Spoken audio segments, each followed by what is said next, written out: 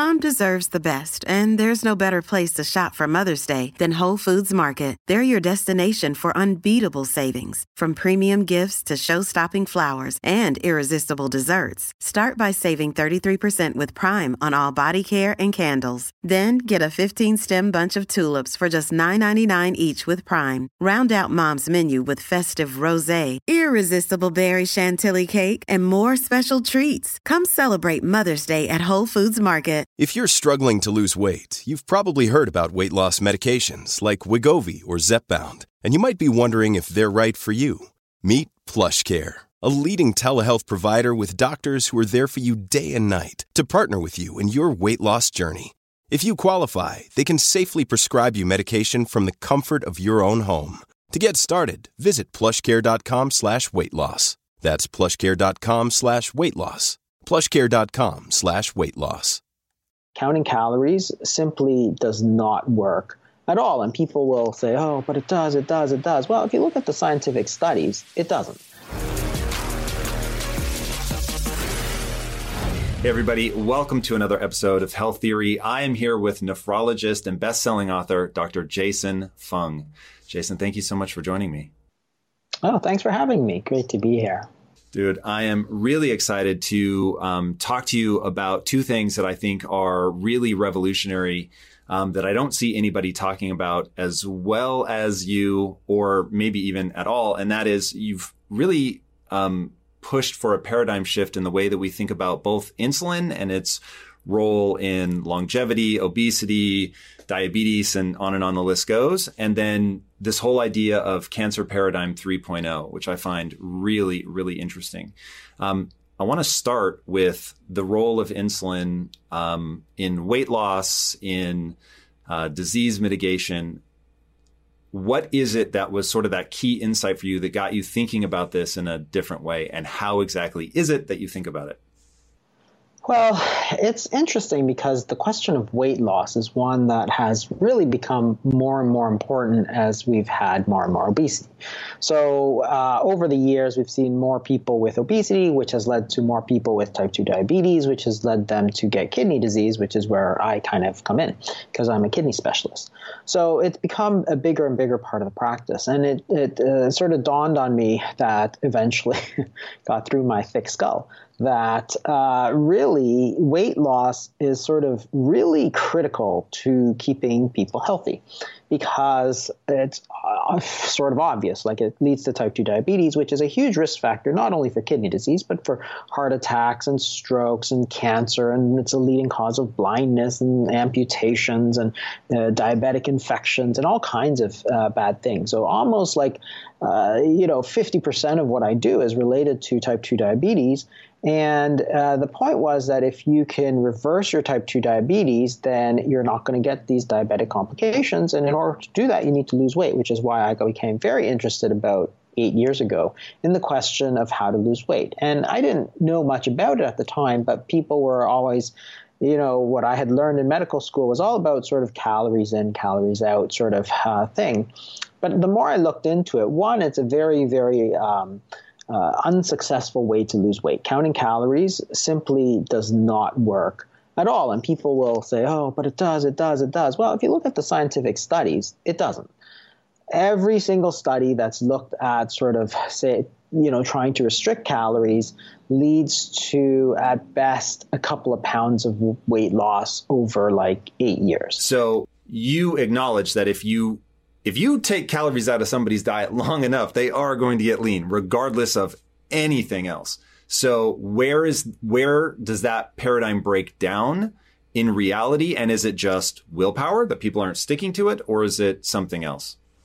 Well, it's something else. And the whole point is that it's not the number of calories, it's what your body does with those calories. Because if you take 100 calories, if you eat a cookie, for example, and you take 100 calories, your body has a decision to make. Do I store that as body fat, or do I burn it for energy and, say, increase body heat generation, for example? And that's the basal metabolic rate. That's the number of calories that your body uses in a day. So which your body does. So for that same 100 calories, you can either become fatter or you can have a bit more energy during the day. And which one your body does really depends on the hormones that are associated with the foods that you're eating. And that's the real key, because if you simply cut calories, and this is the way that I was taught and everybody was taught, you simply cut the fat, eat less fat, because fat is very dense in calories. You get less calories, and therefore your body is going to lose body fat. But that's not necessarily true. If you eat 500 calories less, your body could simply decide to burn 500 calories less, and you won't lose any body fat. And it's not a matter of thermodynamics, because that whole idea that it's just about thermodynamics assumes that your basal metabolic rate remains absolutely rock stable. That is, if you're using 2,000 calories a day today, you go on a diet, you'll still use 2,000 calories a day, but you won't. We've known that for at least 100 years of basic research, that your body will actually use fewer calories. So cutting 500 calories a day, which has been the standard device, is very unsuccessful, because if you don't change the hormonal system in your body, and different foods contain different hormonal instructions, your body could simply decide to burn 500 less, and you will not lose body fat. So it's simply false to say if you cut 500 calories a day down, you'll lose a pound of body fat a week. It's actually not true in any way, shape, or form. Just like if you say, well, if you make an extra $100, this week, that you'll be $100 richer. You might or might not be. If you make $100 more and you spend $100 by going out, you're not richer. Same thing with your body. You take 500 calories less that day, but you burn 500 less because your metabolic rate goes down, you're not losing body fat. And that's the whole point. So it's not the total number of calories that's important. It's what your body does with those calories, and that depends on hormones. And in fact, everything in our body runs on hormones. Those are the instructions that we give to our body as to what to do. So everything your body does or doesn't do depends on hormones. Those are the sort of mediators. Do you have any sense of why different foods have different hormonal cues? Like, why is it that carbohydrates signal the body to secrete insulin, I think the most out of all the macronutrients, given that is the signal to the body to store? Like, why doesn't protein, for instance, signal the body to store? Why is it specifically carbohydrates? Yeah, actually, protein does stimulate insulin as well. And equal amounts? Some proteins can actually stimulate quite a bit of insulin. It doesn't. So if you eat carbohydrates, your glucose goes up, and then your insulin goes up. In protein, your glucose doesn't go up, but your insulin does go up. And it's really to do with the way the body metabolizes. So insulin, in a more general sense, is a nutrient sensor. So that tells your body that, hey, food is on the way in.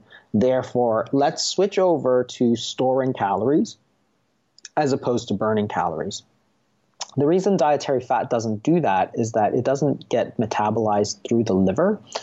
Dietary fat actually gets absorbed through the intestines, goes into the lymphatic system, and sort of goes directly into your fat stores. So because it doesn't go through that whole processing through the liver, it actually never metabolizes, and therefore doesn't really need insulin for that.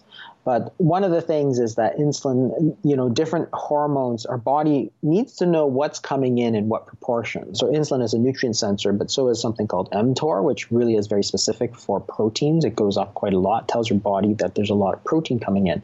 And there's a lot of associated things, but one of the things that's important is that these nutrient sensors are also linked to growth pathways. So therefore, your body really only wants to grow when nutrients are available.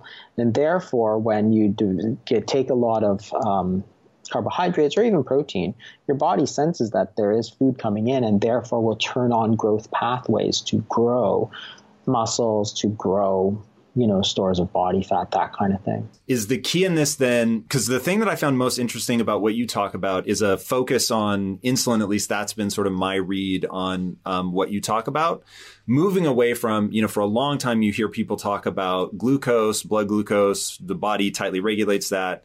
But this idea the analogy that you use of the suitcase, right? And sort of where this starts to become a problem is what we call insulin resistance. Is probably not the right way to think about it. We'll get to that in a second. But first, I want to talk about low carb diets, right? So low carb diet was wildly effective for me in terms of reducing the body fat that I had. That's certainly something I've heard you and other people say, that reducing your carbohydrate intake is, going to have a disproportionate response in terms of body fat than something like, dietary fat or protein. Help me understand then the relationship. If protein is spiking my insulin, and insulin is the thing that's storing things into my fat cells, why are carbohydrates more quote unquote problematic when it comes to storing fat? I think it comes down to several things. So proteins is actually quite complex because it's not primarily fuel. So carbohydrates and fat are primarily fuel. We burn it and we store it. So our body stores glucose, our body stores fat, but our body doesn't really store protein. So it's primarily a structural thing. So your body isn't, so even though insulin is stimulated, it's actually quite complex because glucagon is stimulated, which keeps the glucose normal. But then protein also has very strong effects on satiety. That is, there are certain other hormones that when you eat, for example, protein, are going to tell you, hey, you're full. You need to stop eating. So if you think about eating steak, for example, you can eat a certain amount of steak. And then at some point, you can't really just keep eating. You will actually just get nauseous, as we've all done at the buffet when we've eaten too much. You can't just say, that looks good, I'm just going to have another pork chop. It's really hard to do that because those satiety hormones are very powerful. The reason carbohydrates are very problematic is that they tend to be processed. So processing removes a lot of these satiety signals. So even if you've eaten a huge buffet and somebody says, hey, do you want a few sips of my soda? You'd say, sure, no problem, because they don't activate your satiety mechanisms. And same for like a cookie. You could easily eat a cookie after you're full from dinner, where you would not eat another, pound of steak. So it's a bit more complex because there's multiple interacting hormonal systems that regulate how we respond. Protein doesn't seem to be nearly as bad, even though it has a lot of insulin effect. It has probably a lot of these other hormonal effects that are just as important and really stop us from eating. Just like if you were to eat steak and eggs in the morning, a lot of fat, a lot of protein, it tends to keep you more full than if you're to eat white bread and jam. You eat that, and then at 10:30, you're looking for a low-fat muffin, for example. And this is one of the things which I always say is, like, when you're thinking about weight gain, weight loss, you really have to think about hormones, because it's really a hormonal imbalance, not a caloric imbalance, because the calories on all these foods can actually be exactly the same. And that's why not all carbohydrates are bad for you. Like, clearly there have been many societies that have lived primarily on carbohydrates. Yet if you measure the insulin response, they're actually quite good. So something like they did a study in Catawba, for example, which is a South Pacific island, and they measured their diet, and it was about 70% carbohydrates, but natural carbohydrates, and they weren't eating all the time. Then when they measured their insulin level was below the 5th percentile of a reference sort of Swedish population. So that means that even though they're eating a lot of carbohydrates, their insulin levels are still very low. So there's lots of things, not only the foods that you eat, but also the frequency with you eat them plays a really important role, and the amount of processing that goes into it. And you can see that effect in something like the glycemic index, where when you eat white bread, things just spike way up. But if you're to eat beans, which is all carbohydrate, the glycemic index is much, much, much lower. And most natural foods are like that. You don't see that huge spike that you get. So the processing of the carbohydrates makes it especially problematic, because it is a fuel source for our body that our body is able to use very easily. And it's highly refined so that you don't have any satiety, and then you're getting it sort of absorbed very quickly because you removed all the fiber, you've removed all the fat. And that's sort of what goes into it. But focusing on the hormones is really important because it leads you away from focusing on something like calories. The only implication of focusing on the hormones as opposed to calories is that some foods are more fattening than other foods. That's really the only implication. It's like, boy, if you were to ask your grandmother or great-grandmother, she'd say, well, duh, I hope you didn't have to go to university to learn that. Of course some foods are more fattening than other foods. Like cookies are fattening. Like anybody could have told you that. Anybody with an ounce of common sense would have told you, you don't get fat eating broccoli. Like these are just like things that we take for granted that we should know.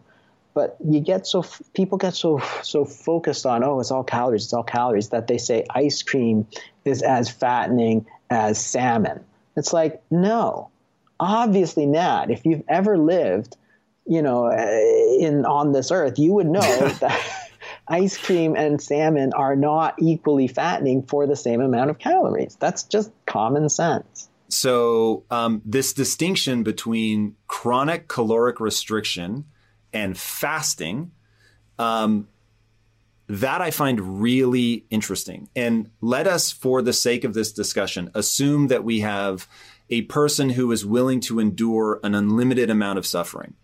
And you've talked a lot about the book Unbroken that you read about World War II, people in Japanese concentration camps, and they were literally being starved. And obviously all of them got lean. So what I want to understand is, okay, fasting seems to have all these tremendous benefits. Chronic caloric restriction has some, but also has like this really damaging psychological component. If there was no damaging psychological component, would they be equal, or is there still some difference? It all depends on how you do the caloric restriction. So, because it's not just about the calories, it's about the hormones, right? So you have to sort of take it not to sort of this 2-compartment problem. You have to take it to like a 3-compartment problem, right? There's what's coming in, there's what's stored, and there's what's being used. Okay, so most people only think of sort of the 2 compartments and then the storage is sort of left over. That's not the way the body works. If insulin is high, your body is going to store calories. Remember, insulin is a nutrient sensor. It tells your body that, hey, energy is coming in, you're eating, you need to store some of this, right? So you eat breakfast, lunch, dinner. Could you get somebody on a low-calorie diet? Like if you were on 700 calories a day, but I gave you insulin, could I make you fat? Yeah, absolutely. Whoa. Because think about it this way. If you have insulin, your body, and so if you think about it physiologically, if you have insulin, your body goes into a storage mode because it's a hormone. Insulin is a hormone. It tells your body food is coming in. And even if you don't give food, if you just give insulin, you're going to switch your body into this mode where it thinks that food is coming in. So it's going to store energy. So imagine that, for example, you are a coal plant, right? The power plant. You get 2,000 tons of coal coming in and you burn 2,000 tons of coal. That's fine. But you have a storage compartment too. So if you do a thought experiment, say you have 2,000 tons of coal coming in, but you divert the whole thing over to, or 1,000 tons of coal into storage, well, you only have 1,000 left. So you're going to feel tired and cold and hungry, and you're going to get fat at the same time. Right? That's what's going to happen. But it's because of the way that you've diverted off the energy. So think about it from a human body standpoint. Suppose you have 2,000 calories coming in, 2,000 calories going out. Now you artificially inject insulin. Well, you shuttle 1,000 calories immediately into body fat, and you have 1,000 calories left to burn.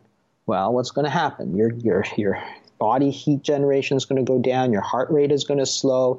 You're going to feel tired. You're going to feel hungry because you want to get more energy, right? That's the signal for you to get more energy so that you can get more, you can burn more.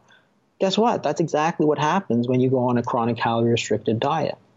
And the point is that if you do it correctly and you correct that insulin part of things, so that none of it's going into storage. And you can do that with chronic calorie restriction. You certainly can. But you have to know that you have to do it properly, like cutting out processed foods, cutting out refined carbohydrates, that kind of thing.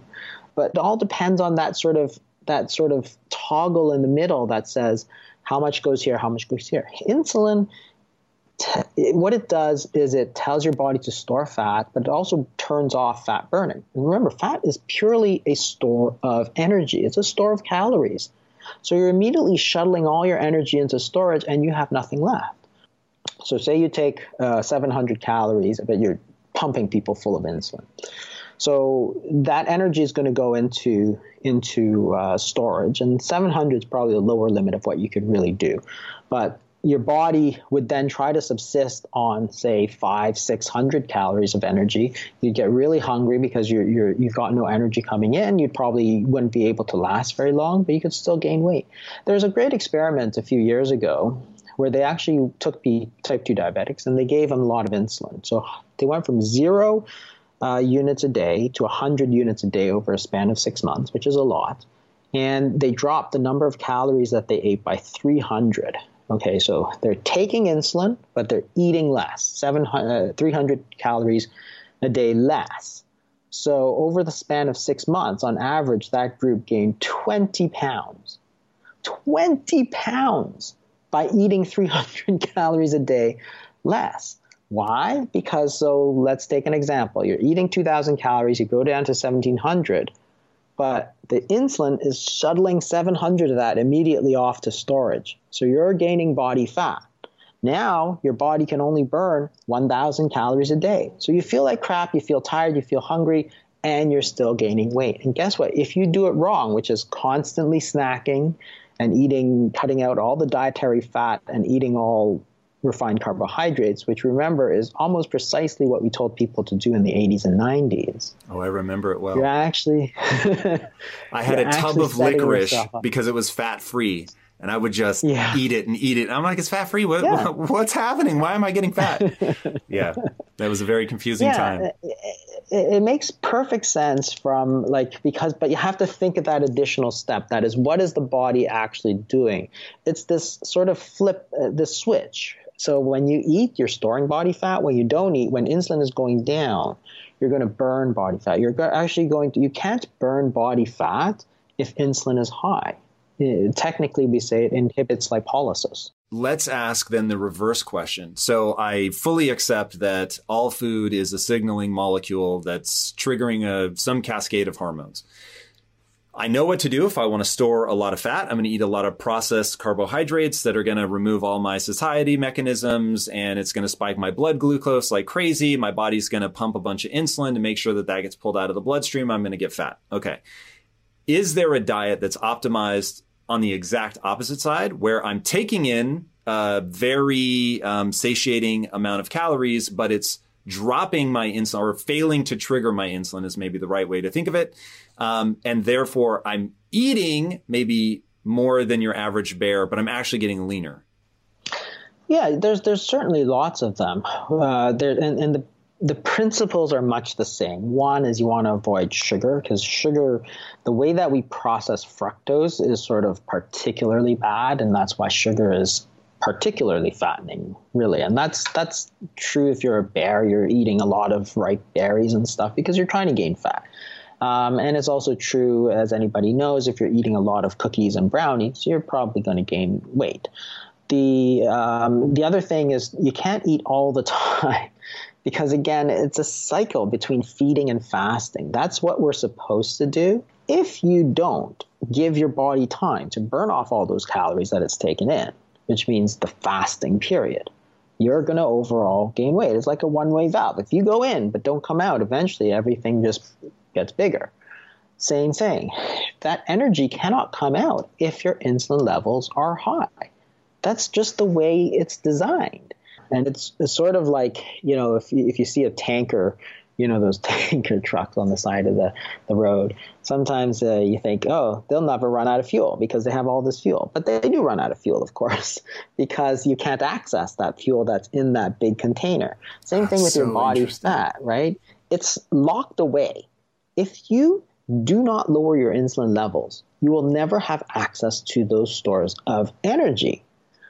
Once you lower it, hey, all that energy just comes flowing in. And for people who have done longer fasts, and this is what's so interesting about the whole process when you actually do it, is that the hunger starts to go down. significantly. The psychological hunger goes up because people are like, oh, I really want to eat that. But the physical hunger actually tends to go down. Meaning measured by things like ghrelin or whatever. Ghrelin, so hunger hormones and so on. And people, you talk to people and, I've done it live. I know lots of people have done it. And they all say the same thing. By day 3, day 4, the hunger's almost completely disappeared. And why is that? Well, because you're fueling yourself from your body fat stores, and therefore you actually have no need to eat. It's an interesting process which people never think about, but it's completely physiologic. Yeah. So my longest fast was 5 days. I've done many fasts that are 24 hours to 72 hours. I find 72, while not pleasant, I find it relatively easy. I don't decline in performance. But day 4 and 5, I do. And I'm super curious to know if I am doing something wrong. Like, am I supposed to be supplementing? And I'm talking a true water-only fast. Should I be eating salt? Should I be taking magnesium? Like, what is it? Yeah, everybody's different. Certainly some people, salt is probably the main thing people get into trouble with because we're on a relatively high salt diet, and then to go to a sort of zero, which is water only, zero salt, is a bit of a transition sometimes. So some people find that their blood pressure goes low, and that makes them not feel so good. So a lot of people have found better from taking salt, either salt in water or just a salt under their tongue even. Magnesium's another one that can go low, and some people find it helpful to supplement there as well. The other things that people find useful is to take some broth, for example, which is going to give you, it's not a true fast. None of these I was going to say, that sounds like cheating to me. Yeah, they're sort of like... I call them variants because they're not, the water only fast is really a true fast. But you can get a lot of the benefits by taking some of these other things, and it makes it easier. So it's a sort of a trade-off. It's sort of like bulletproof coffee, which is, of course, not fasting, but it's a very, very pure sort of fat, and therefore it's going to provide a lot of satiety and then let you go through the day. Maybe it allows you to go long. And overall, you might wind up positive in terms of weight loss and so on. So lots of people certainly have found that useful. Not everybody, but certainly it's that. But water-only fast can be more difficult because of the associated electrolyte problems. Your body is supposed to handle it, but it doesn't always. Sure. So if we're looking at longevity, and we want to prolong life as much as possible and anti-cancer. In fact, this might be the perfect transition into your brilliant synthesis of what's going on from Cancer Paradigm 1.0 to 2.0 to 3.0. I found that absolutely fascinating in your new book, Cancer Code. It was subtle and yet changes everything. And if you can just give a quick sort of thesis on that 1, 2, 3 thing, I think that'd really help people. Yeah. Yeah, and I'm not the one who made it up. I just was the one to sort of explain it sort of in an accessible way. And honestly, it's the most fascinating story in medicine today, I think, is cancer, because it's undergone this tremendous change in the last sort of 10, 20 years, and nobody even talks about it. And what I talk about is sort of these modern paradigms of cancer. So the way that we look at cancer, and the reason they're important is because they determine what sort of treatments we use. So the first sort of modern paradigm of cancer is sort of this: cancer is a cell that grows too much. So you have breast cancer, for example, you have a breast cell. Now, something happens to that normal breast cell. Okay, so it starts off as a normal cell, but somehow mutates into this breast cancer cell or this lung cancer cell. And this lung cancer cell then grows and grows and grows. And then it moves around, it spreads, or this is called metastasis, then you die. So the first paradigm is, hey, this is a cell that grows too much. So therefore, our treatments are actually ways to kill cells. And that's the sort of core of modern oncology, is to cut it out, which is surgery. You can burn it with radiation, or you can poison it with chemotherapy. Chemotherapy is really nothing more than a selective toxin. It kills some cells faster than it kills another cell. So that's why you have these horrific side effects. Their hair falls out, they nauseated, all the stuff you think about with chemotherapy is because the idea of chemotherapy is to kill the cancer slightly faster than you kill the patient. That's really it. It's a selective toxin. But that's the paradigm, and it makes sense from that, because if it's growing too much, then kill it. That's basically it. Now, that reached its limits probably by the 60s. And by then we were talking about genetics, so everybody started to look at genetics. And then that's the sort of next huge paradigm shift, is that we were trying to understand at a deeper level, we weren't saying that cancer cells didn't grow. The question we're trying to ask is, why are they growing? And so we said, well, the answer now is that they have genetic mutations that lets them grow too much. And sure enough, when we looked, we found these oncogenes and tumor suppressor genes, so genes that control growth. And when this cell gets a mutation in one of these critical genes, then it would grow too much. And that made perfect sense. So the point of something like lung cancer and smoking, because we know smoking clearly causes lung cancer. Smoking is not a targeted mutation device. It's very non-specific. You're just creating damage all over the place. So what they said was that this is a random genetic mutation. So you're just creating damage in the genome. And if you're damaging a lot, you're getting a lot of chances to hit this critical growth gene area, and it's going to let cells grow. So this was the genetic paradigm, which really has dominated cancer medicine for the last 50 years. And so instead of trying to kill cells, this led to new treatments. And instead of trying to kill cells, we're trying to correct the genes that controlled it. And the first few drugs of the sort of genetic paradigm were just amazing. So by the 2000s, we were like, we are going to cure cancer. So we did this whole human genome project. We said, all we need to do is map out all the genes, look at the cancers, map out those genes, and see what's different. We're going to find one or two genetic mutations. We're going to find a drug to cure that one or two genetic mutations. Boom, we're going to cure cancer. And that was really what we thought at the time. It was a time of incredible promise, but it didn't work.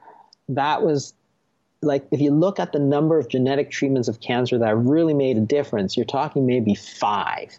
Right? In the last 40 years, 5 really good drugs, that's not a lot. And that's a long way from curing cancer.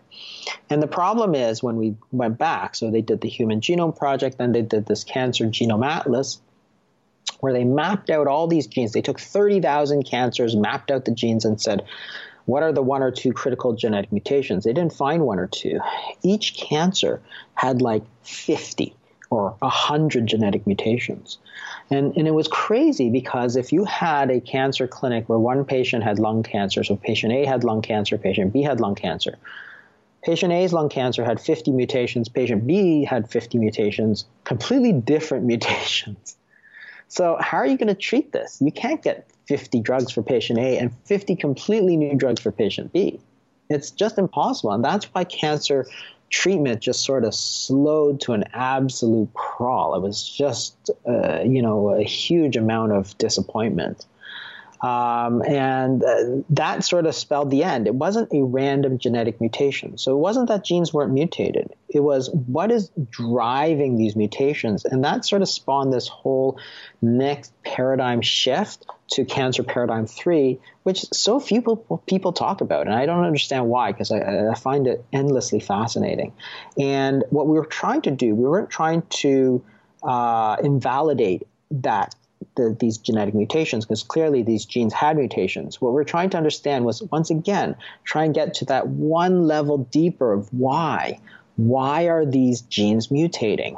And the totally fascinating answer that they came up with is that it was an evolutionary process, not a forward-moving evolutionary process. It was a backwards evolutionary process towards a more primitive form of our cell, which was there from evolution.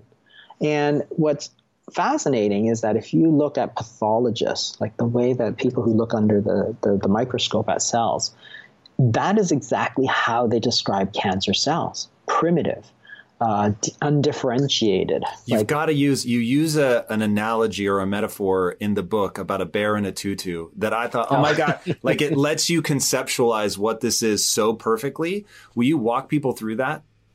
Yeah, and the point is that the cancer is actually a reversion to a more primitive form of the cell. And it's a sort of like if you have a wild bear, you can raise it and teach it to dance and wear a tutu, but it's still a wild animal. So if you provoke it, it'll still kill you. Like it'll still wear a tutu, but it'll still kill you. So it reverts to being that wild animal. And our cells are very much like that. So we came from unicellular organisms. So all of us sort of evolved from small bacteria and so on, fungi and so on. And under the right conditions, these cells actually undergo an evolutionary process back towards this more survivalist sort of primitive cell, a single-celled organism. Its primary mandate is to compete with other cells, as opposed to a multicellular organism, which its mandate is cooperation. And they are fundamentally against each other. As we move from cellular competition to cellular cooperation, we had to put on all these instructions on top, these genetic instructions to suppress all these competitive urges. When you cause genetic damage and strip away, you damage all these sort of controlling layers, what shines through is that competitive nature, and then the cells, the cancer cells, actually behave exactly like unicellular organisms. And that's fascinating, again, because our own immune system has actually identified these cells as foreign cells. Like there are, immune cells in our body that identify sort of our own cells versus other cells, so you avoid friendly fire. And cancer cells are actually identified intrinsically without having seen them ever before. Your own body will identify these as foreign cells and destroy them. And that's really the reason why we don't have cancer sort of with 99% of the population. Because when you suppress the immune system, of course, you increase your risk significantly of developing these cancers, because it's our immune system which is playing that anti-cancer role. So what you're trying to do is weed out. So our body has these very efficient anti-cancer mechanisms where we go around and we're hunting down these sort of anarchists and stuff, these people who are not going to follow the rules, who are competitors, not cooperators. We try and hunt those down and we kill them so that we stay cancer free. It's only at the end of, only with time when stuff falls through, or with chronic damage, such as with lung cancer, for example, with smoking, that you're damaging the genome and those controlling organisms and allowing it to shine through, which is called an atavism, which explains a huge amount. Like that, this theory just explains so much about cancer, because if you think about, say, let's take lung cancer again. So you have 50 mutations in patient A, 50 different mutations in cancer in patient B, but their lung cancers look exactly the same under the microscope. How does that happen? Like if you have 100 mutations, your cell should look completely different than this other guy's cell, yet they look precisely the same under the microscope. It's because it was the original sort of cell. You're simply stripping stuff away. You're not adding mutations on. You're actually stripping those away. And what's fascinating is that all this genetic stuff that we've done, when you look at the mutations of cancer, they're all concentrated in this area, which is the difference between unicellular and multicellular organisms. So they did these studies where they take all the genes and they say, let's rank them by evolutionary age. So these are the ancient genes, these are the recent genes, and they put them on. And then they say, where are the cancer mutations? And they're all clustered right around the point between unicellular and multicellular organisms. I'm like, that is so interesting.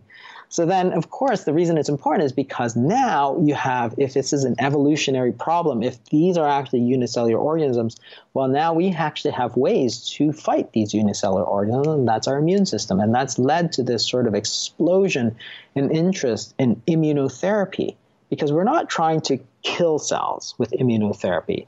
We're not trying to fix genetic mutations. What we're trying to do is treat these cancers like a foreign species, like an invasive foreign species, and be able to identify them and also bolster our own immune system to attack them. But now you're getting a totally different paradigm because the concept of what this disease is, it's an evolutionary disease which requires immune system to fight it because that's our own defenses. That's fascinating. Like that's a totally different paradigm and such an interesting way to look at it. And it's going to lead to all these new treatments. So in the book, I talk about immunotherapy. We talk about the abscopal effect, which is how radiation plus immunotherapy may actually help unearth these things. We talk about adaptive therapy, where perhaps you don't have to give maximally tolerated doses of chemotherapy because you may not need it. It may be more effective to use smaller doses.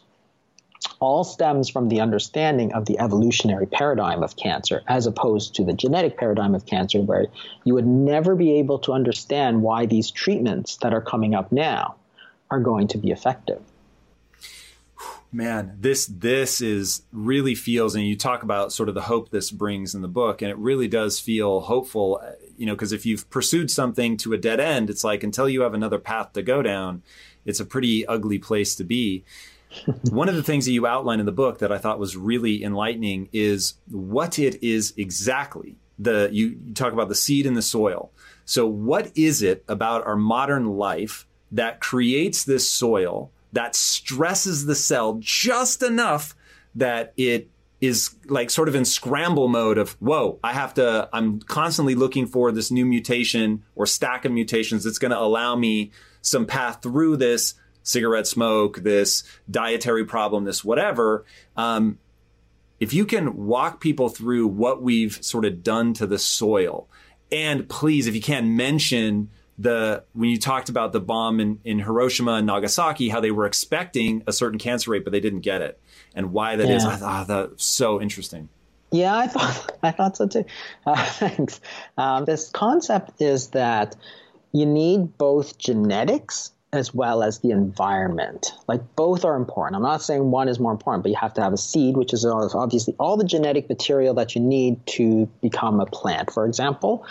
But you have to plant it in the right soil. So you take a seed, you put it in the desert, it doesn't grow. You put a seed, put it in proper soil, and give it water, it grows. So cancer, the seed is there in every single one of our cells. In not just us, but every animal practically that we know has that seed of cancer, because cancer, of course, is our sort of genetic ancestor. That was the unicellular organism from way, way, way back. So be selfish. Yeah, exactly. The selfish sort of unicellular organism. But that seed of cancer is there. Luckily, if we prevent it from growing by using the proper soil, we can actually prevent it. And you look at these things that cause cancer. They're called carcinogens. It turns out our diet is one of the biggest ones. So other than tobacco smoke, diet is sort of way up there. And when you look at carcinogens, there's a specific sort of thing. They have to be chronic, and they have to be sort of sublethally damaging, which is the point about Hiroshima. That is, radiation we know causes cancer, for sure. So when they dropped the atomic bomb, they thought, man, we're going to get a lot of cancers coming down the pipes. But it was a single large dose of radiation, not a chronic low dose of radiation, which does cause a lot of cancer. So they did these they did these studies where they followed people for years and years, and there was a little bit of extra cancer, but like on average, way less. So when they estimate how many months or years of life lost, it was like 2 months, something like that. So these people were living like 82 years, and they estimate that atomic radiation maybe cost them like 2 months of life.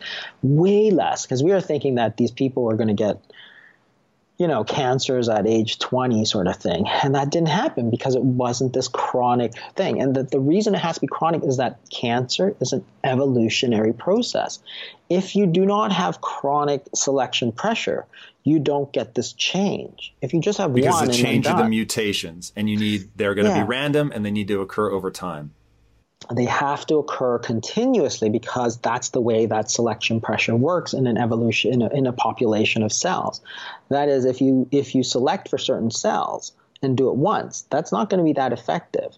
If you keep selecting for those cells, like you only take the cells that are sort of survivalists, which are the sort of more primitive cells, then over time you're going to select the population that's going to have more of those sort of survivalist cells.